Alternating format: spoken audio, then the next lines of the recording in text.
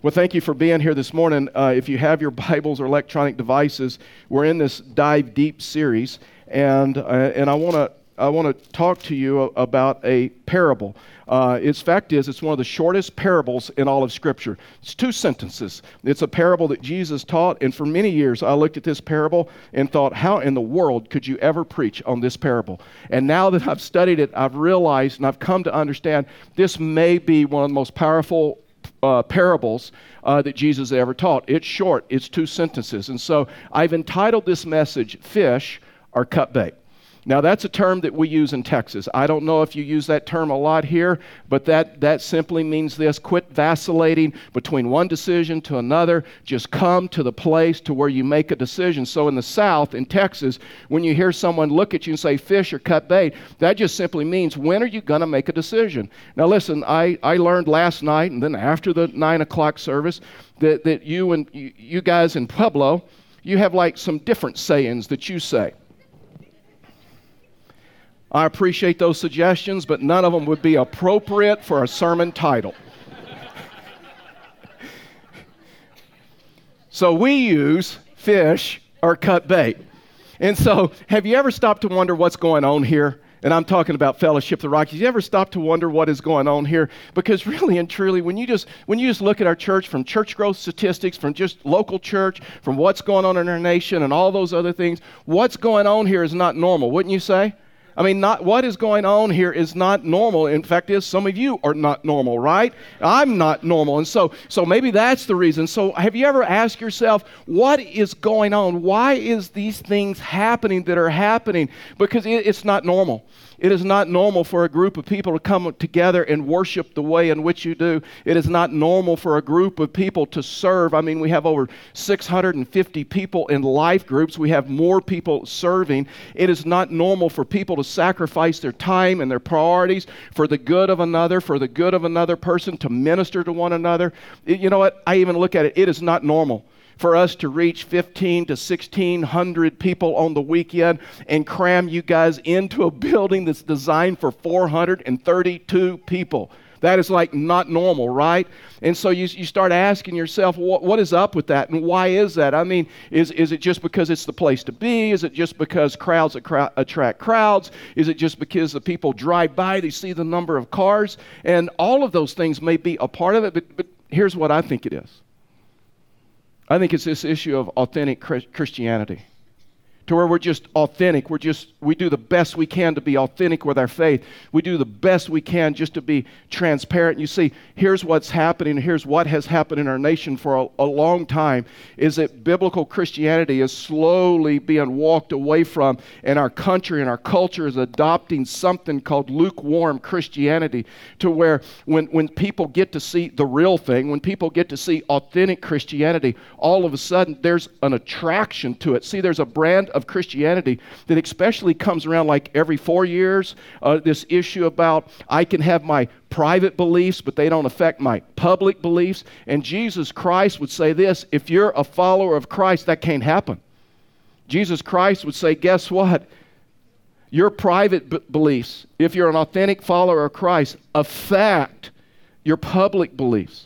And so when the world sees this, there's something about that's different. It may seem strange to a world when people give of their time and they give of their money. I mean, December the 10th, we're gonna celebrate what you guys have given in the faith campaign for over the course of the year. Well, so it's just going to be a wonderful service, December 10th and 11th, and we're going to take up a special offering that if you'd like to give a special offering, if you've fallen behind or any of those things, we're just going to honor God as we go into 2017. And so, but the Bible would say this: the Bible says that the most important thing that a person can do is to make an investment into the local church, can make an investment into other people, can make an investment into the kingdom of God. And so we come to Matthew chapter 13, verse 44, and we're trying to learn how to dive deeper. And what does it mean to dive deeper? And all of a sudden, Jesus tells his parable in 2 sentences about this guy, this man that was plowing a public field. It wasn't his field. He didn't own the field. And so he's plowing this public field and he hits something. And so he comes around and he digs and he realizes it's a treasure chest. And he opens the lid of the chest and he realizes there's a lot of money in here. There's a lot of rare gems in here. There's a lot of rare treasures in here. So this man takes that treasure chest, closes the lid, covers it back up, and he goes and he leverages everything he has to buy that field. I mean, now his buddies are looking at him thinking, that's a worthless field. It's a public field. It has no worth. It has no value. But this man had discovered something in the field. This man had realized that this is the best investment that I can make. See, here's the deal. When you discover real Christianity, when you discover the treasure of Christianity, you understand it is the greatest investment that you can ever make. When you understand the treasure of Christianity. Here's the verse, Matthew chapter 13:44. He said, the kingdom of heaven is like a treasure hidden in a field, which a man found and covered up. Then in his joy, he goes and sells all that he has and he buys that field. So I want to give you 5 reasons. I want to give you 5 things, 5 different things that if you're going to quit vacillating, if you're going to come to that place where you just make a decision to fish or cut bait. The first thing is this. You have to realize that we as believers, we have the treasure of eternal life. That we have the treasure of eternal life. Listen, I'm going to read a couple of scriptures, but here's my concern with this. That some believers, some Christians, you guys have heard this so many times it no longer moves you. It's like, I already know that.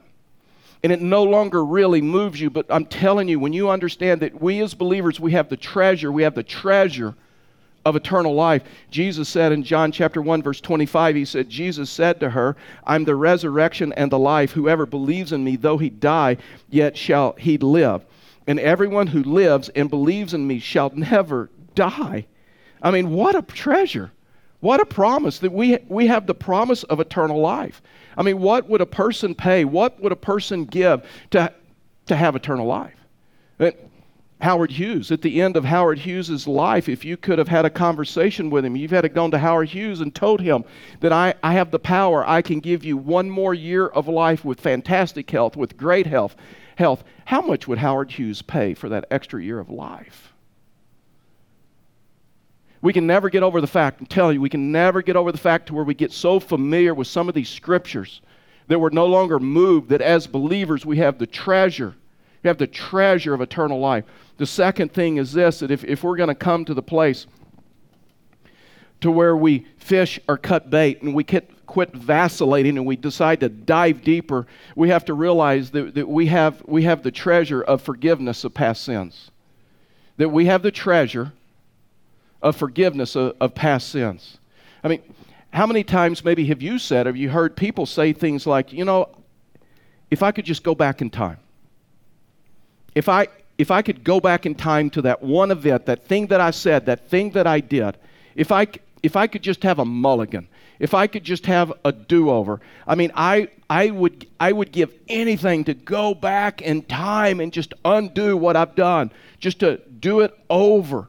But it can't be done, right? What is done is done. What is written is written. How many times have you heard someone say that? Maybe how many times have you said that or thought that? But you know what the Scripture teaches? The Scriptures teaches that in Jesus Christ, your past sins can be wiped out. And it can be completely erased. It can be completely cleansed. David said this after a really bad time in his life.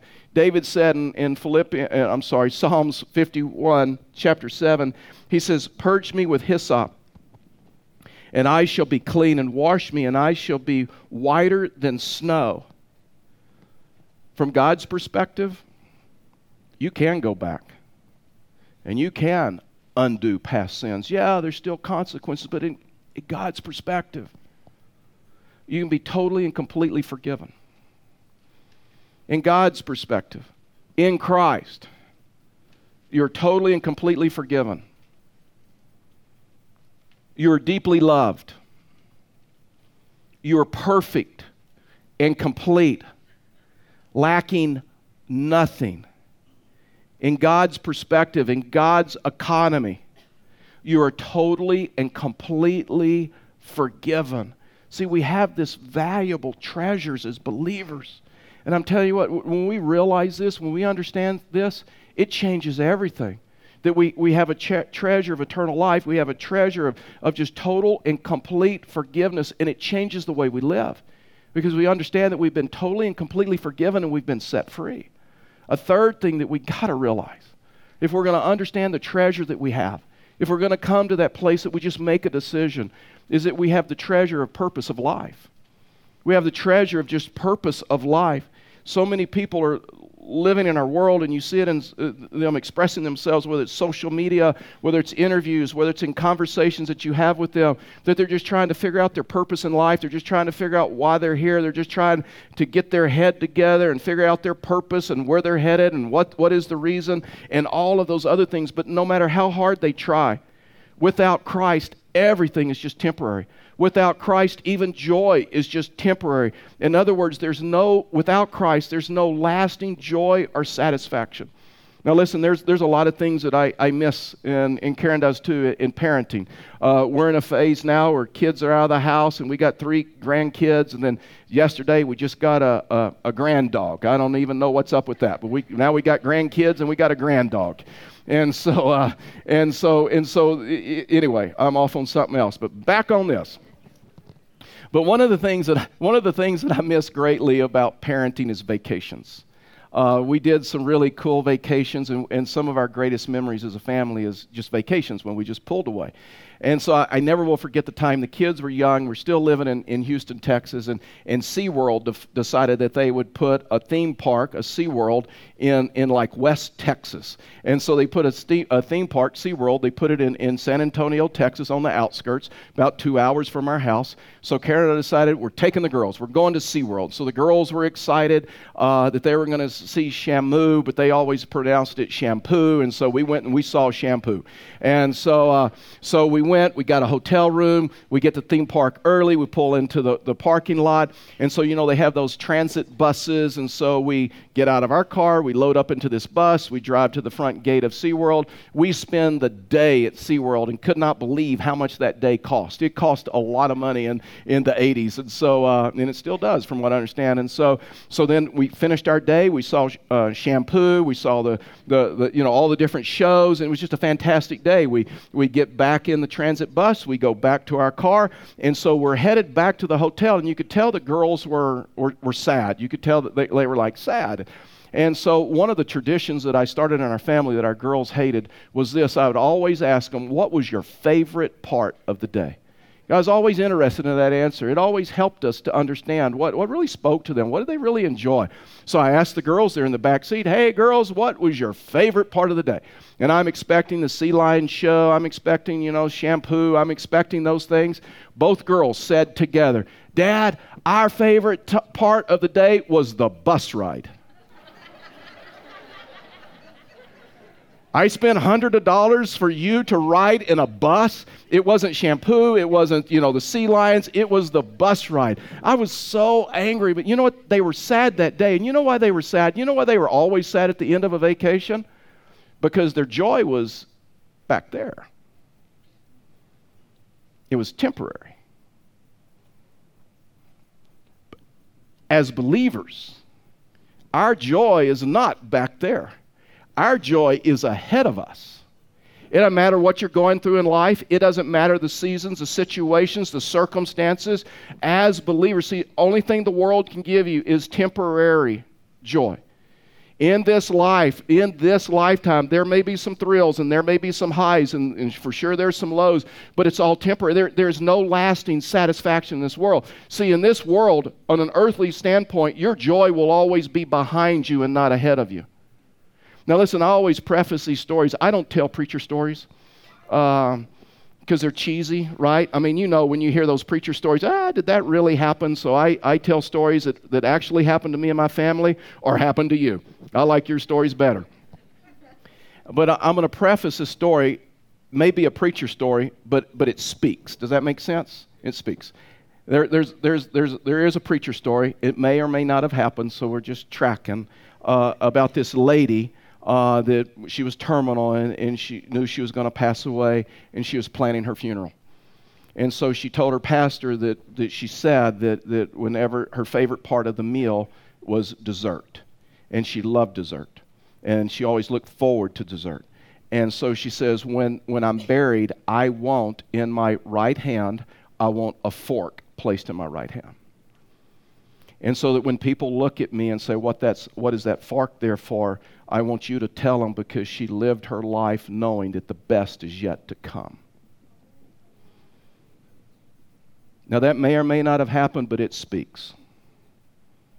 See, as a believer, I'm telling you, one of the treasures that we have is purpose of life, and our joy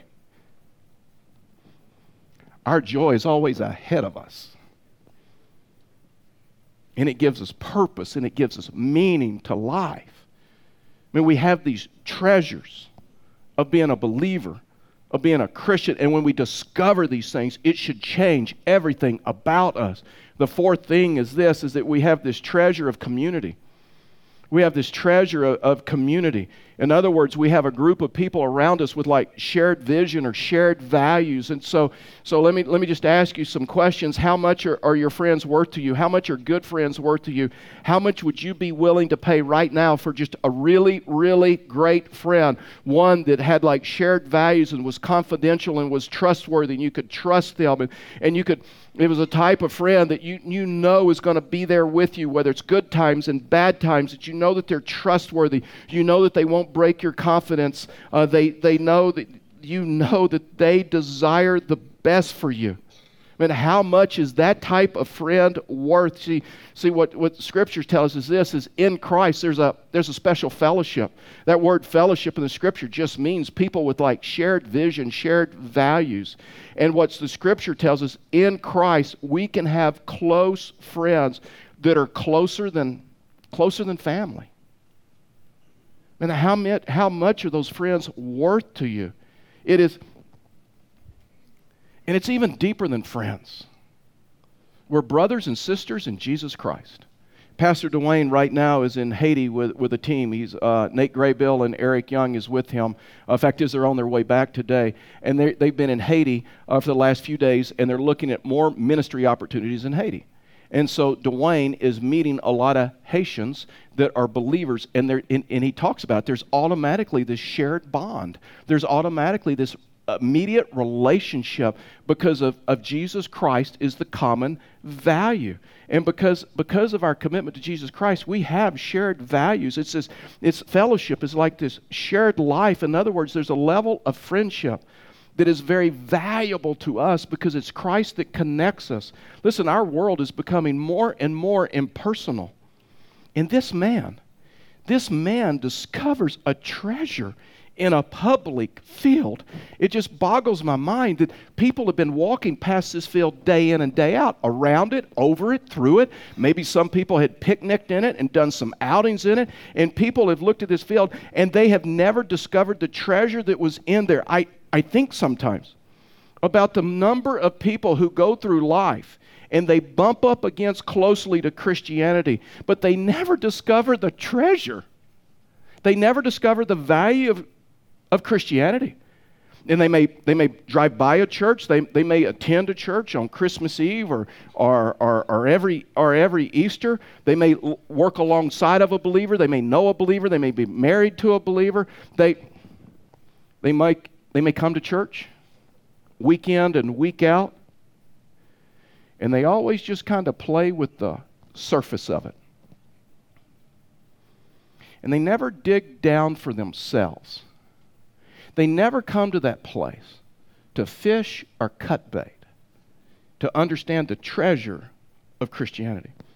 See, my burden is there is a group of people that attend a church and churches every week, and they're never willing to dig enough for themselves to find the treasure of it. There's a group of people that have never come to the place where there's fished or cut bait to where it changed their life. Listen, I'm telling you, this man in the parable, he understood that this was the most important thing in his life. Can I tell you this? The greatest investment that you will make is into the local church. This is the greatest treasure in life. See, what we do here is just not some added inspiration to you. It is not geared to make you feel better about yourself. Scripture never talks about that. It's none of those things. Christianity is not designed to make you feel better about yourself. Christianity is designed to change your life.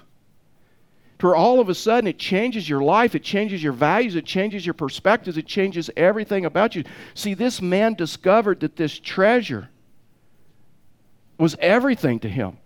And so he made like a quick decision to invest everything, leverage everything for it, because it was valuable.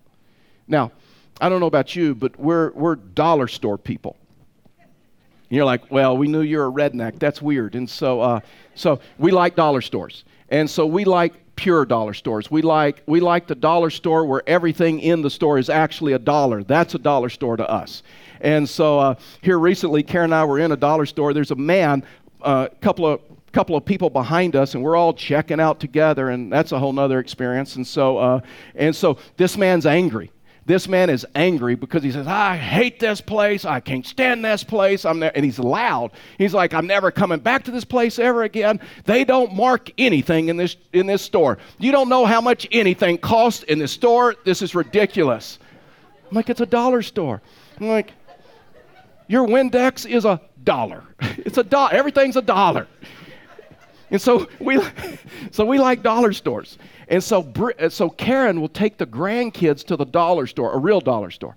And so she'll give them $1 or $2 or $3, whatever she chooses, and she gives them their dollars, and she takes them to the aisle where the toys are that, aren't going to last over 2 weeks, but it's just $1. And she says, you can buy anything you want. Everything's $1, and you can buy anything you want. And she says, it's amazing at 4 years of age, almost 5 and 2.5, that they'll sit there and you can tell they are really considering how to invest their money, how to invest that dollar, because they know they only got $1 that equals one toy. And that when they get that toy, that they're out of dollars. And so she says you can just tell, and you can watch them so stressed about that they're like they're worried about the cost. When there's grandkids involved, there's more where that came from, but it's like they're worried about the cost. You know what I think it is? I think sometimes the reasons people don't fish or cut bait with this issue of Christianity is you're worried about the cost. You're worried if it's going to cost too much. What if God requires too much of me? What if God requires me to change everything? This man changed everything. There are so many people, I believe the reason that they never decide fish or cut bait is because they're afraid that God is going to ask them to radically change their life. Let me just ask you, have you ever thought how much the local church, the church, costs God? Have you ever thought about that? Acts 20:28 gives us some insight into that.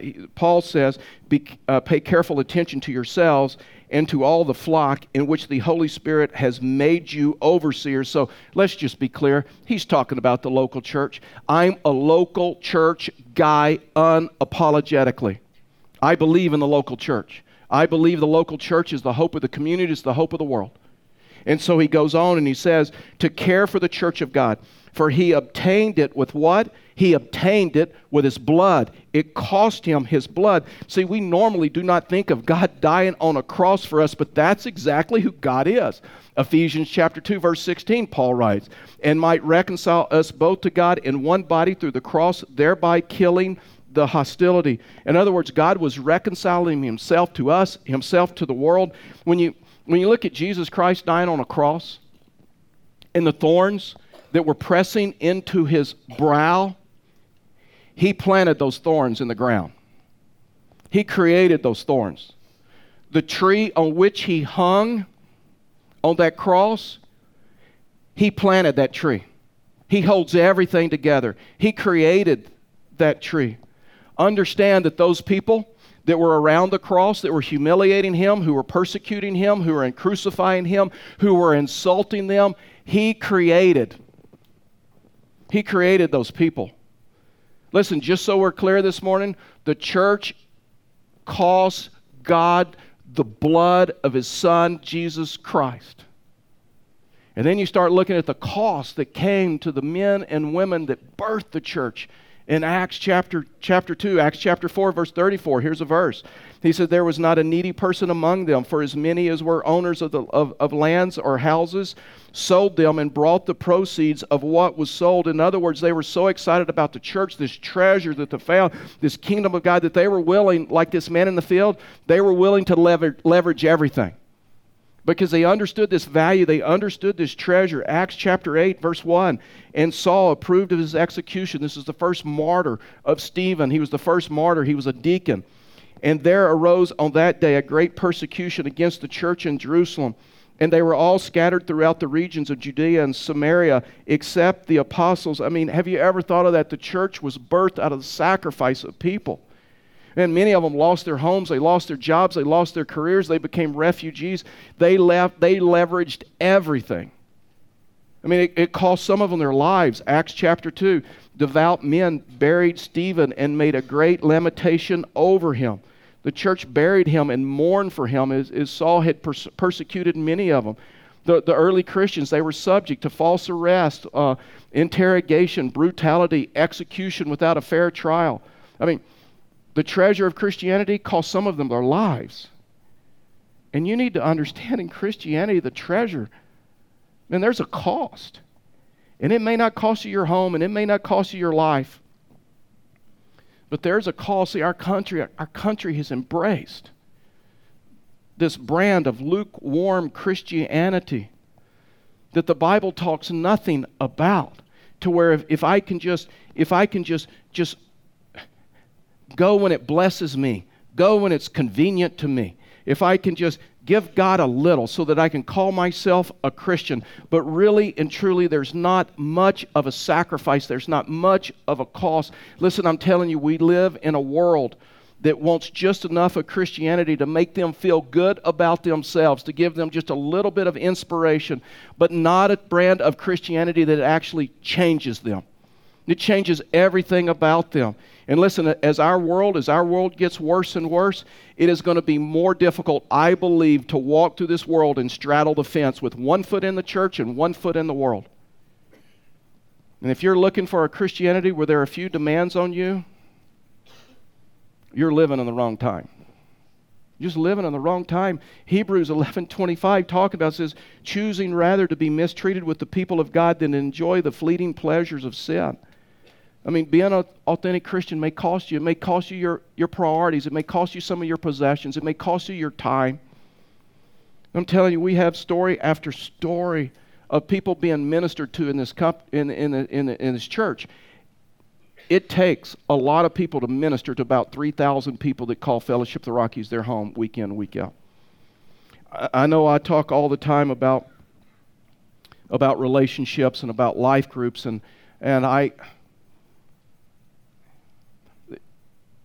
there's going to have to come a time in your life when you decide to fish or cut bait with life groups and serving Him. Every week I hear stories of people in the early service. In the 9 o'clock service, we had a family here, and they had been in church all their lives, and late in life, he's in his 70s. He came to fellowship. He gets in a life group here, and he became a life group hero. He's like, Charlie, just tell everybody, life groups is the only way to fly. I've been in church all of my life, and I have some of my closest friends. Well, his adult son, this last week, lost his life to a massive heart attack, and the whole family's here. They filled up a whole row. And they all came down, for prayer. And after the service, I met with them and I talked with them. And Bill looked at me, and Bill goes, Charlie, I said, when did this happen? He said, on Friday. He says, nobody called. And he said, Charlie, not that you're second, but I have a life group. And some of my closest friends go to that life group. I didn't need a pastor. Tell you, there has to come a time when you decide to fish or cut bait. The last thing is this, just real quickly, is we have the treasure of joy. We have the treasure of joy. You find this man in his joy. It wasn't a burden. in his joy, he went and he sold everything and he leveraged everything for this treasure that he had found. And whenever we talk to people that Christianity may cost and we sacrifice, sometimes the world pushes back, but the opposite is true. There's joy in the Christian life. Jesus said in John 15:11, "These things I have spoken to you, that my joy may be in you and that your joy may be full." In other words, Jesus says there's two ways to walk in life. You can either choose the wide road or you can choose the narrow road. The narrow road leads to heaven. The wide road leads to destruction. And the reason there's so many people on the wide road, because it's just easy. It requires nothing of you. Just go with the flow. And a lot of people will choose the wide road because it seems to be less restrictive. But here's the truth. Can I just tell you the truth about the wide road? The longer you walk the wide road, the more narrow it becomes and the more restrictive it becomes. And the end of the wide road is hurt and pain and unforgiveness, loss of relationships, broken relationships, addictions, and everything else. But the narrow road, here's the amazing thing about the narrow road. You start out on the narrow road, the longer you walk the narrow road, the less restrictive it becomes. And there's joy and there's freedom. I'm telling you, when you're a believer, you can have joy regardless of the situation, regardless of the circumstances that you walk through. Jesus said this. He answered a lady and he says, "Do you believe this?" And she said, "Yes, Lord, I believe that you're the Christ, the Son of God, who is coming into the world." There is a time that every one of us has to decide to fish or cut bait. What's your decision?